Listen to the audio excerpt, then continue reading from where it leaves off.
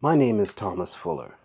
I am an Amaru Khan of Aman Ascent, meaning original American, that has spent most of my life involved in the issue of indigenous and African development.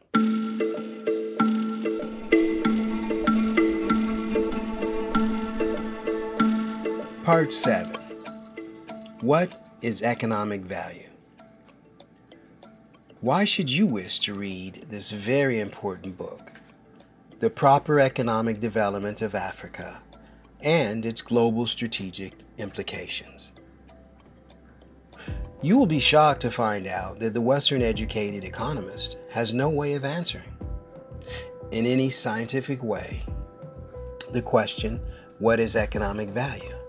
Or, how does one measure and define the value of anything produced in an economy in physical terms? What is the economic value of one's pair of socks or of one's home? On the other hand, what is the economic value of the crack cocaine someone is stoned on?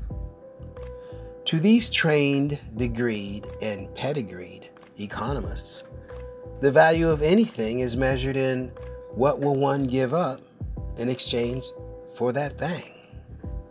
That is the value of it. The crack cocaine has great value to the drug addict, and the price the drug addict is willing to pay, still to pay for it, in whatever terms, is what it is worth, usually a lot. One of the big arguments these pedigreed morons make, with emphasis on the syllable greed, is whether the illegal narcotics trade and what is paid for illegal narcotics should be quantified and included in the official economic statistics of the measures of a nation's wealth. This is one of the moronic bean counter rationales for legalizing drugs. It makes the official figures, the gross national product, larger, which on paper demonstrates a robust increase in official economic statistics measuring the health of an economy. This is how screwed up things are in the world of pedigreed morons who call themselves economists. So, how does one measure what is economic value? In the Russia science of physical economics, the economy is a physically reproducing whole. From that standpoint, one measures the economic value of any item in the physical economy on whether its consumption assists in increasing the future potential capacity for the economy to reproduce. The economic value of a pair of socks is the value one gets from wearing the socks, of which the wearing is necessary for one to function, which ultimately is necessary for one to potentially contribute to the future reproduction of the economy.